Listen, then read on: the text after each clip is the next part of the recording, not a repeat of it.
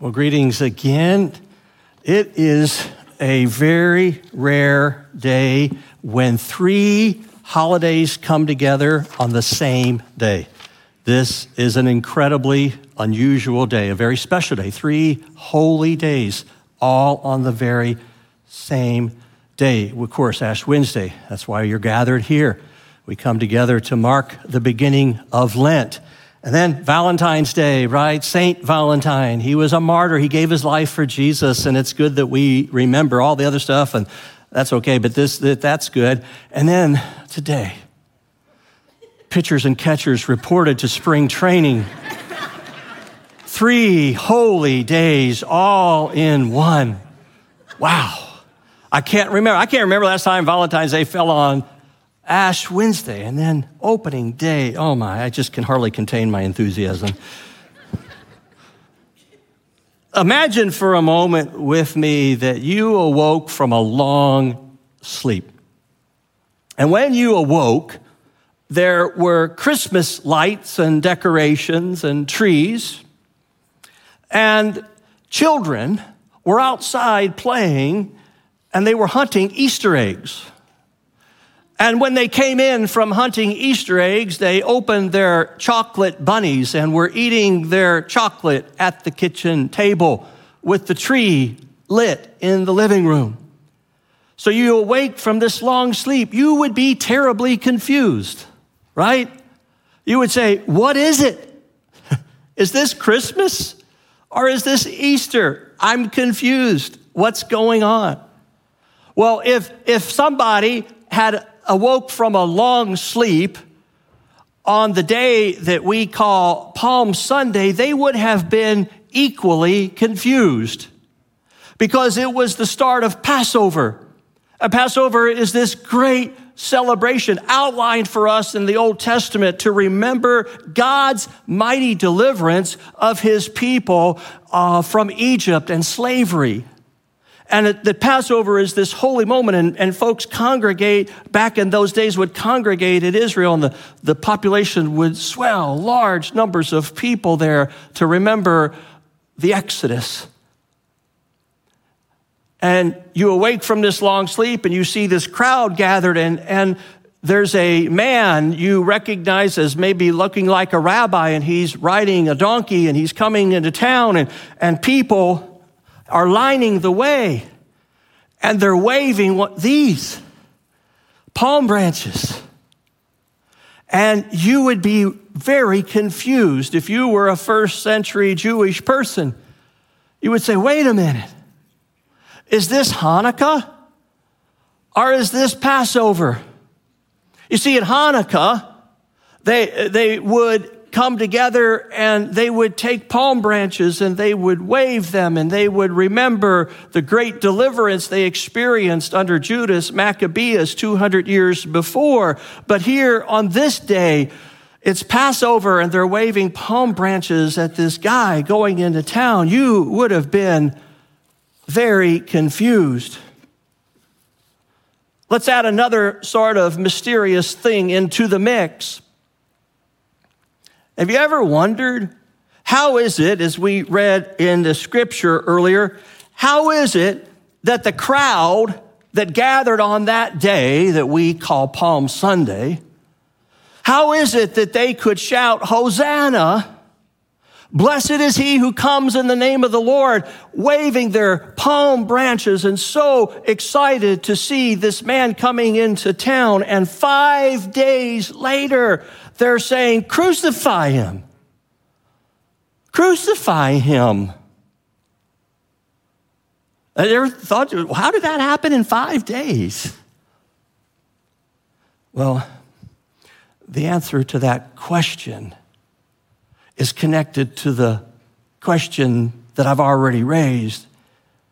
To understand one is to understand the other.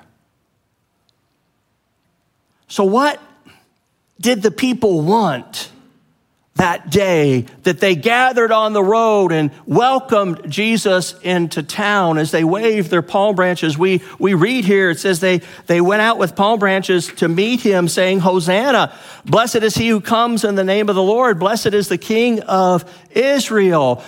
All four Gospels record the triumphal entry, but only John gives us this detail. Only John. That they had palm branches. John had time to reflect and to see what this really meant, because his gospel was written decades later after the others. Part of it is seen in the words that they cry out that day, Hosanna. Hosanna can be interpreted, can be translated, save, please, save now. Save us. And so as they are on the side of the road and Jesus is walking by, they're saying, Hosanna, save us, which is a quote right out of Psalm 118. Lord, save us. Lord, grant us success. Success is what they're looking for. What's the significance of the palm branches? Was it just holiday? Was it just party decor? You know, like balloons and confetti and other kinds of things that you might have at a party. For a long time, that's just what I thought, I don't know about you, but when I see palm branches, I go to a very happy space. Because that means I'm near a beach somewhere in much warmer weather. I love palm trees because it means I'm near a temperate climate. I'm near, the tropics or something like that. I love palm branches. So it's always been a neat thing for me. But this was a symbol that meant a lot to people in the first century. Go back 200 years. It's the year 164 BC. And the Jewish people have been under the boot of the Greeks. And then when the Greek Empire broke up under different factions, and one such leader that ruled them with an iron fist and was cruel and heartless was a man by the name of Antiochus Epiphanes. He would not allow them to practice their faith. In fact, he did everything he could to rub the Jews' nose in the dirt. And he took over the temple, and in the temple they put up shrines to pagan gods, and they sacrificed a pig on the altar. Jewish people don't eat pork. It was just a slap in the face. It was a great, great insult.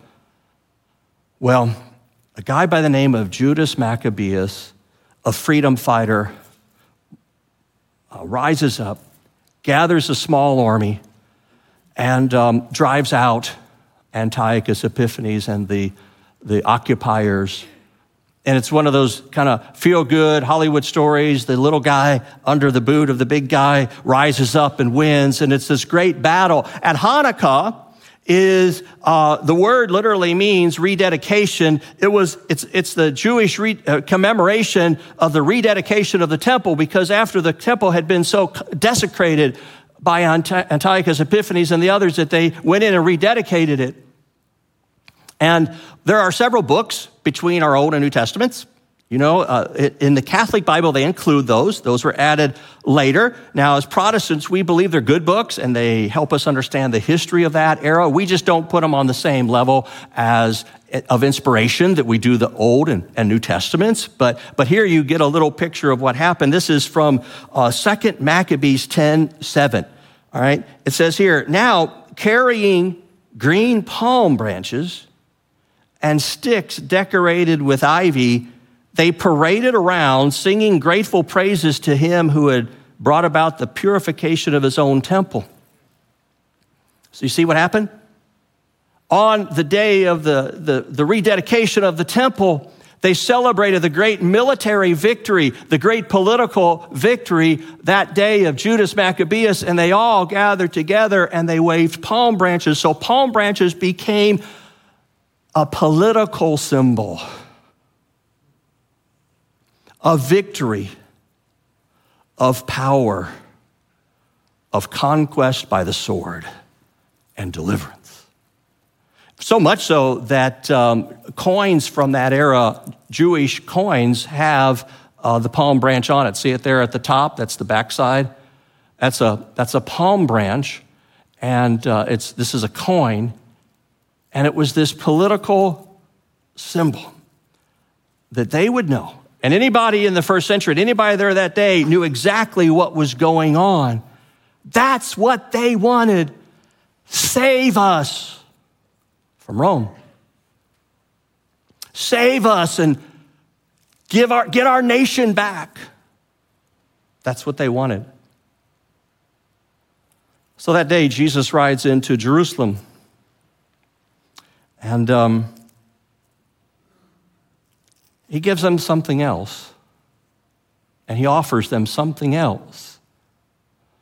Interestingly, if you remember from the Christmas story, when the angel told Mary that his name was to be Jesus, we know that the name Jesus means the Lord saves.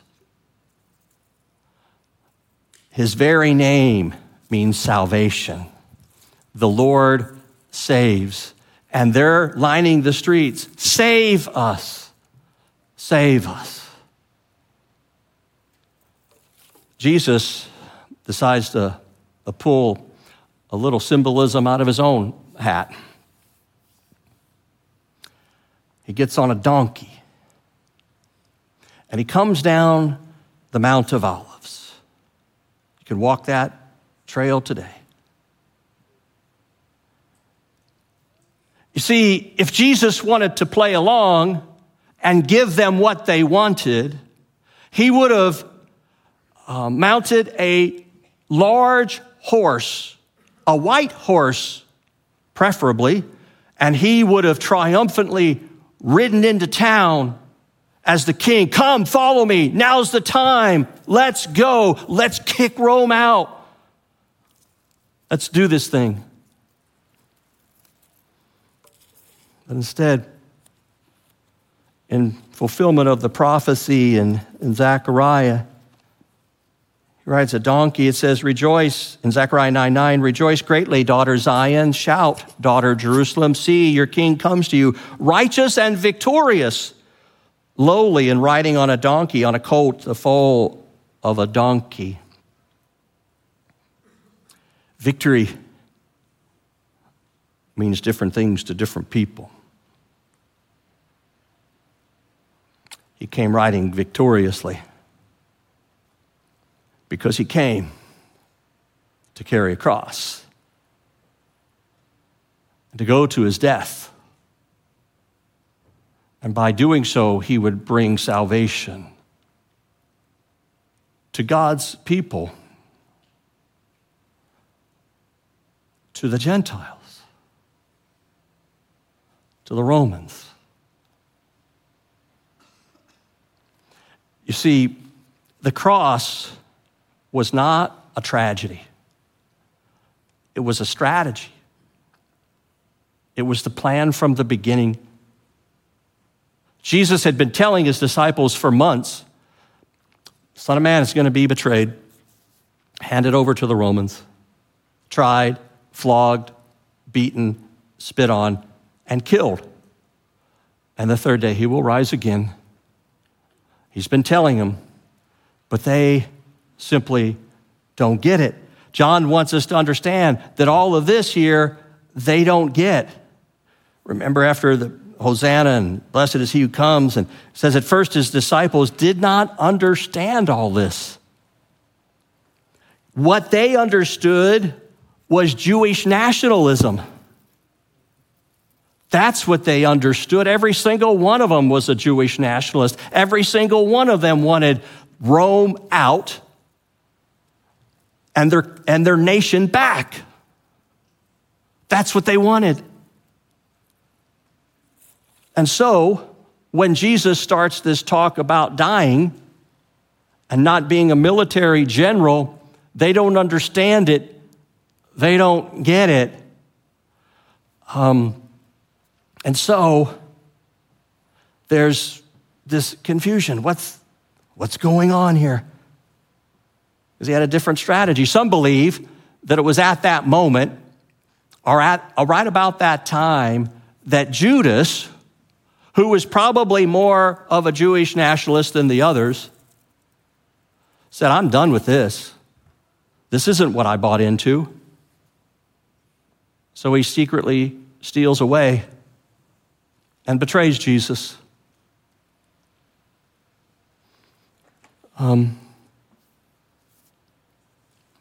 Salvation by the one whose name was the Lord saves will come, but it will not come in the manner or the way in which they envisioned it would come. It would come through the greatest act of sacrificial love the world has ever known. That the victory is won by love. By love. Not by the sword, not by power, by love.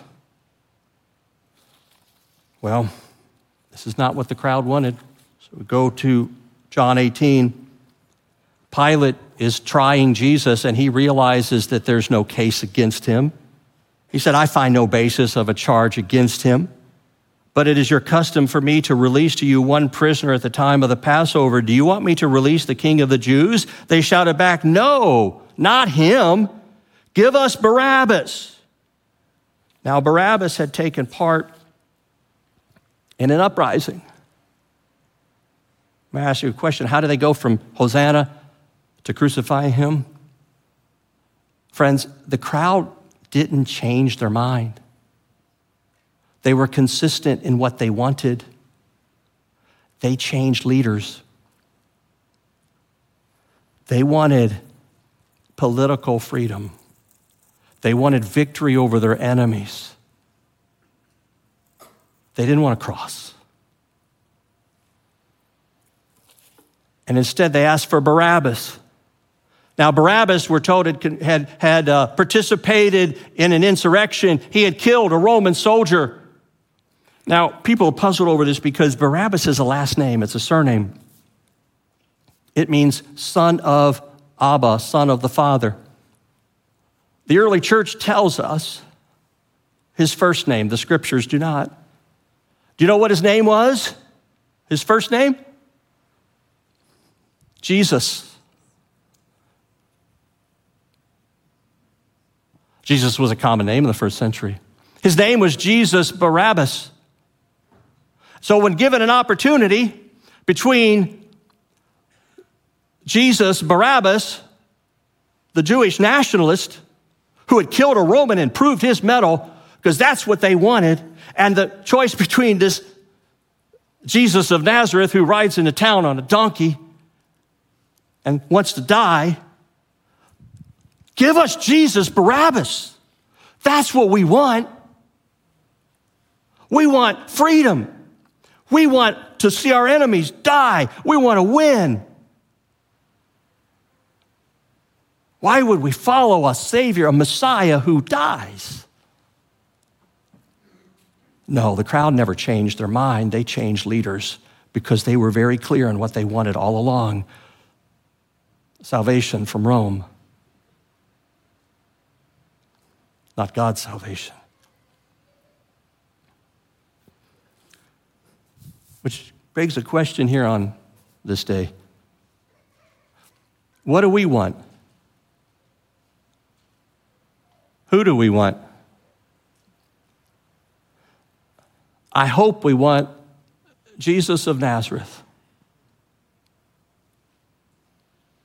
I hope we want love. I hope we really do believe that love is the greatest power on the face of the earth. What do we want? I'm afraid sometimes for Christians, we want to win. We want our nation back. We want to beat our enemies.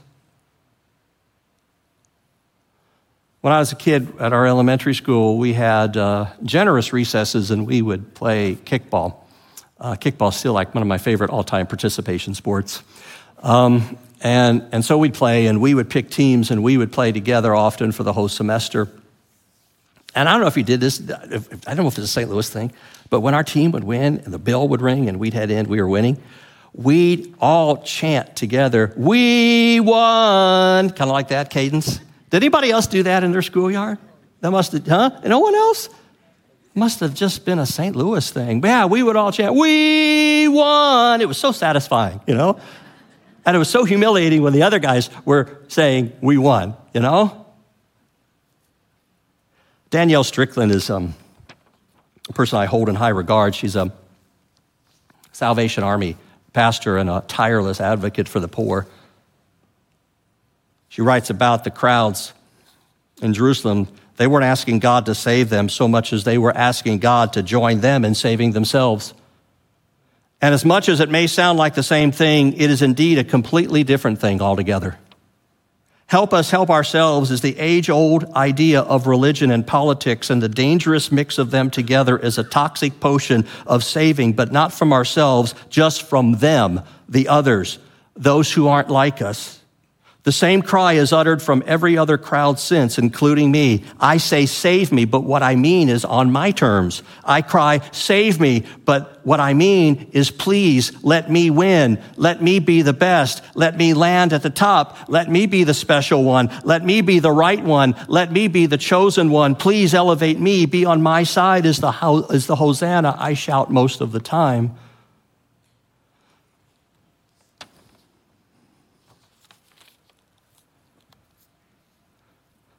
On the weekends, we're doing a series on money, which is always a hugely popular subject for folks to hear about from church.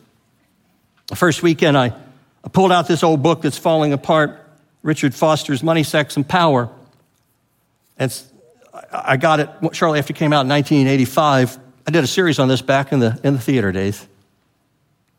And on the weekend, we're talking about money. And what he says in here is that the three greatest battlegrounds for the Christian in life are in the arenas of money, sex, and power. The greatest temptations that you will know morally and ethically will occur on the battlegrounds of money, sex, and power. Talking about money on the weekends. We'll talk about sex another time. But tonight, let's talk just a word about power. Richard Foster wrote this 40 years ago. Power can be an extremely destructive thing in any context. But in the service of religion, it is downright diabolical. Religious power can destroy in a way that no other power can. Power corrupts, and absolute power corrupts absolutely. And this is especially true in religion. Those who are a law unto themselves and at the same time take on a mantle of piety are particularly corruptible. When we are convinced that what we are doing is identical with the kingdom of God, anyone who opposes us must be wrong. When we are convinced that we always use our power to good ends, we believe we can never do wrong. But when this mentality possesses us, we are taking the power of God and using it for our own ends.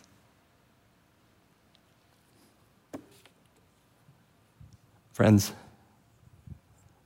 the lure of power, the lure of winning, the lure of our side winning and beating our enemy is so powerful. It's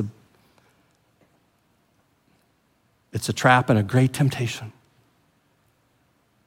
And on this is Ash Wednesday 2024, in this election year, in this political year, it is a message we must hear. The danger of power.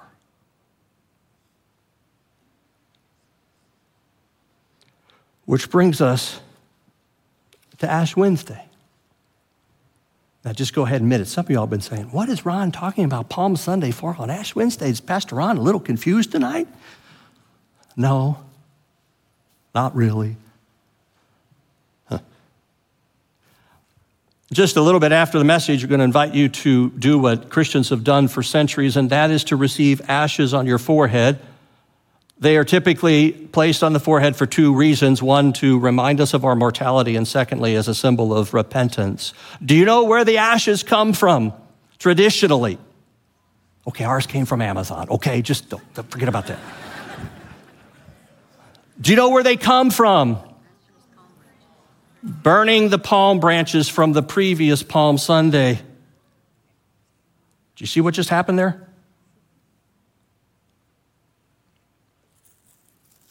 Did you follow that? On Ash Wednesday, we burn our conceptions of power and our conceptions of winning and nationalism and all of that. And we go the way of the cross. And we die and burn to ash our human hopes and desires for strength and power. We burn it to ash. And anything that is contrary to love, we burn it. We say, I don't want this. I want to choose the path of the cross. In life, we are tempted often to want to win, to get our way, to get our nation back. The only way is the way of love. Sacrificial love, where you lay your life down for the other. Because, friends, the meek still inherit the earth. Jesus said that on the Sermon on the Mount, didn't he? Blessed are the meek, for they will inherit the earth. The meek are not weak. It rhymes, but it's far from it. Meek is power under control. Meek is surrendered power. Meek is power that is not claimed. Yesterday marked the 333rd anniversary of the funeral of a man named Nicholas Herman in France. He died the day before, the age of, he was 75, I think. And Nicholas Herman lived an interesting life as a young man. He was a veteran in the 30 Years' War for the French Army. As a young man, he was 18 years old. He sustained a terrible leg injury that stayed with him the rest of life. Medical care was not very good in those days.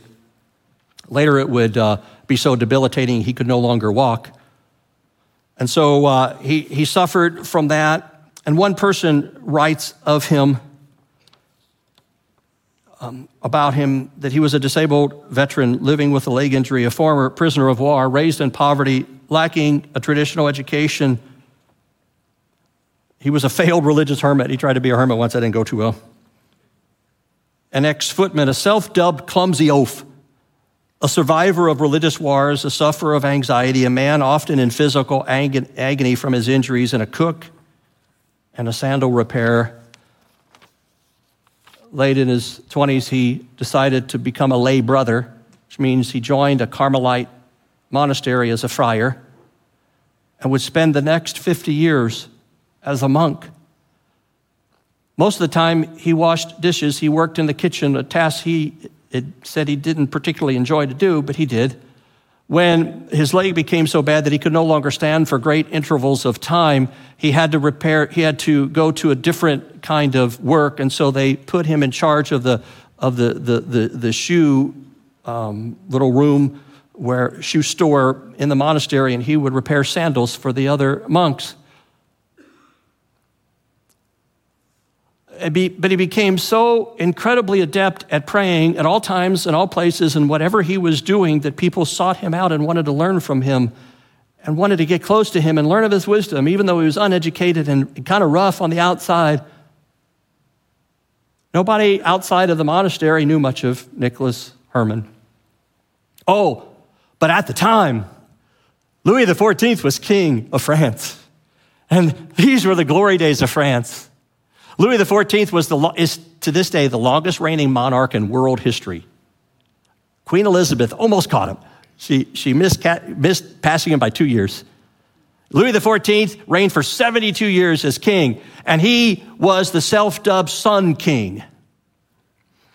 And again, France was on the ascent. He was powerful, respected around the world. He built the palace at Versailles, which I had the privilege of visiting our family back in 2006, and it is magnificent to this day in its opulence and splendor and architectural beauty. There's this portico, and then there's the famous Hall of Mirrors, just stunning. 72 years he reigned on the throne.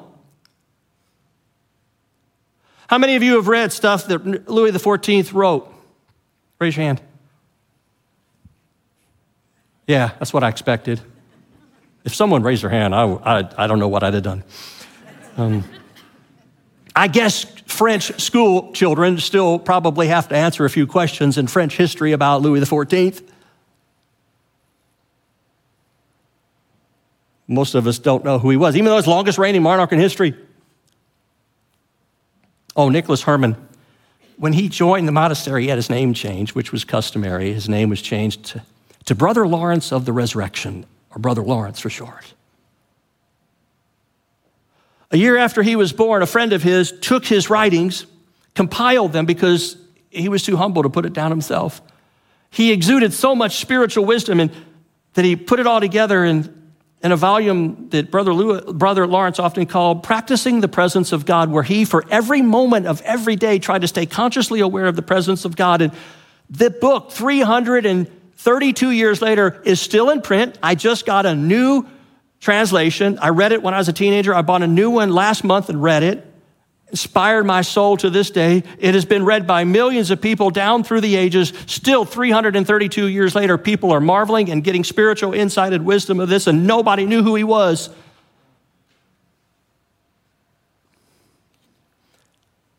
The meek inherit the earth. Listen now. Everything in our culture is going to be telling you that the presidential election in November is the most important thing of the world. Most important thing this year. Now, I love my country. I vote every time. But don't fall for that line. 330 years from now, the events of this year may be a footnote in a history book somewhere. Maybe. But you know, I think somewhere out in Bollinger County, or the rolling hills of Iowa, or in the mountains of Appalachia, is living in obscurity and walking closely with God and is writing down thoughts. And maybe 330 years from now, someone will be reading that. And the election of 2024, wow, what was that? The meek still inherit the earth. Keep it in perspective. So on Ash Wednesday, this is the day that we let it burn. And this didn't burn. That's not good. All right. I like fires, except when they don't cooperate.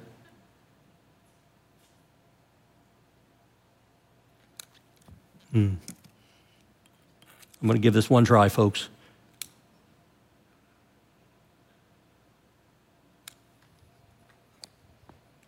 This is what happens on live TV, you know? You just have to kind of live with this sometimes. We'll see if that catches fire or not. I don't think it will. But I've got some very dry palm branches here. Ash Wednesday. Come on, baby. There we go. Here we go.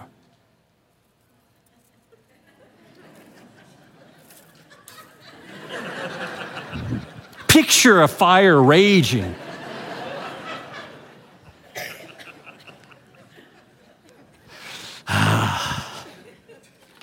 Amen. Let's go home. Never mind. Sages through the centuries have said that your greatest temptations will come in the arenas of money, sex, and power. And this year, you will be tempted to lean on a power that is not from God.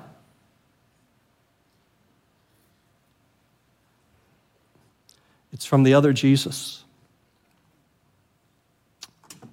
Barabbas.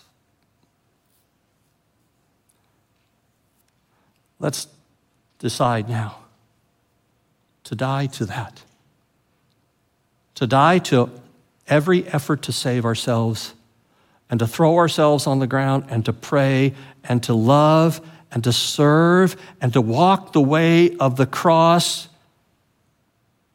trusting in the resurrection that is to come. Trusting in the resurrection that is to come. Trusting in the resurrection that is to come. Let's pray. Father, we thank you that you meet us here.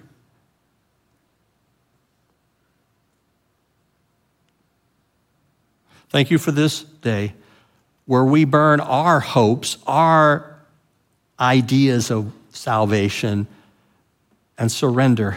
We raise the white flag and we lift high the cross.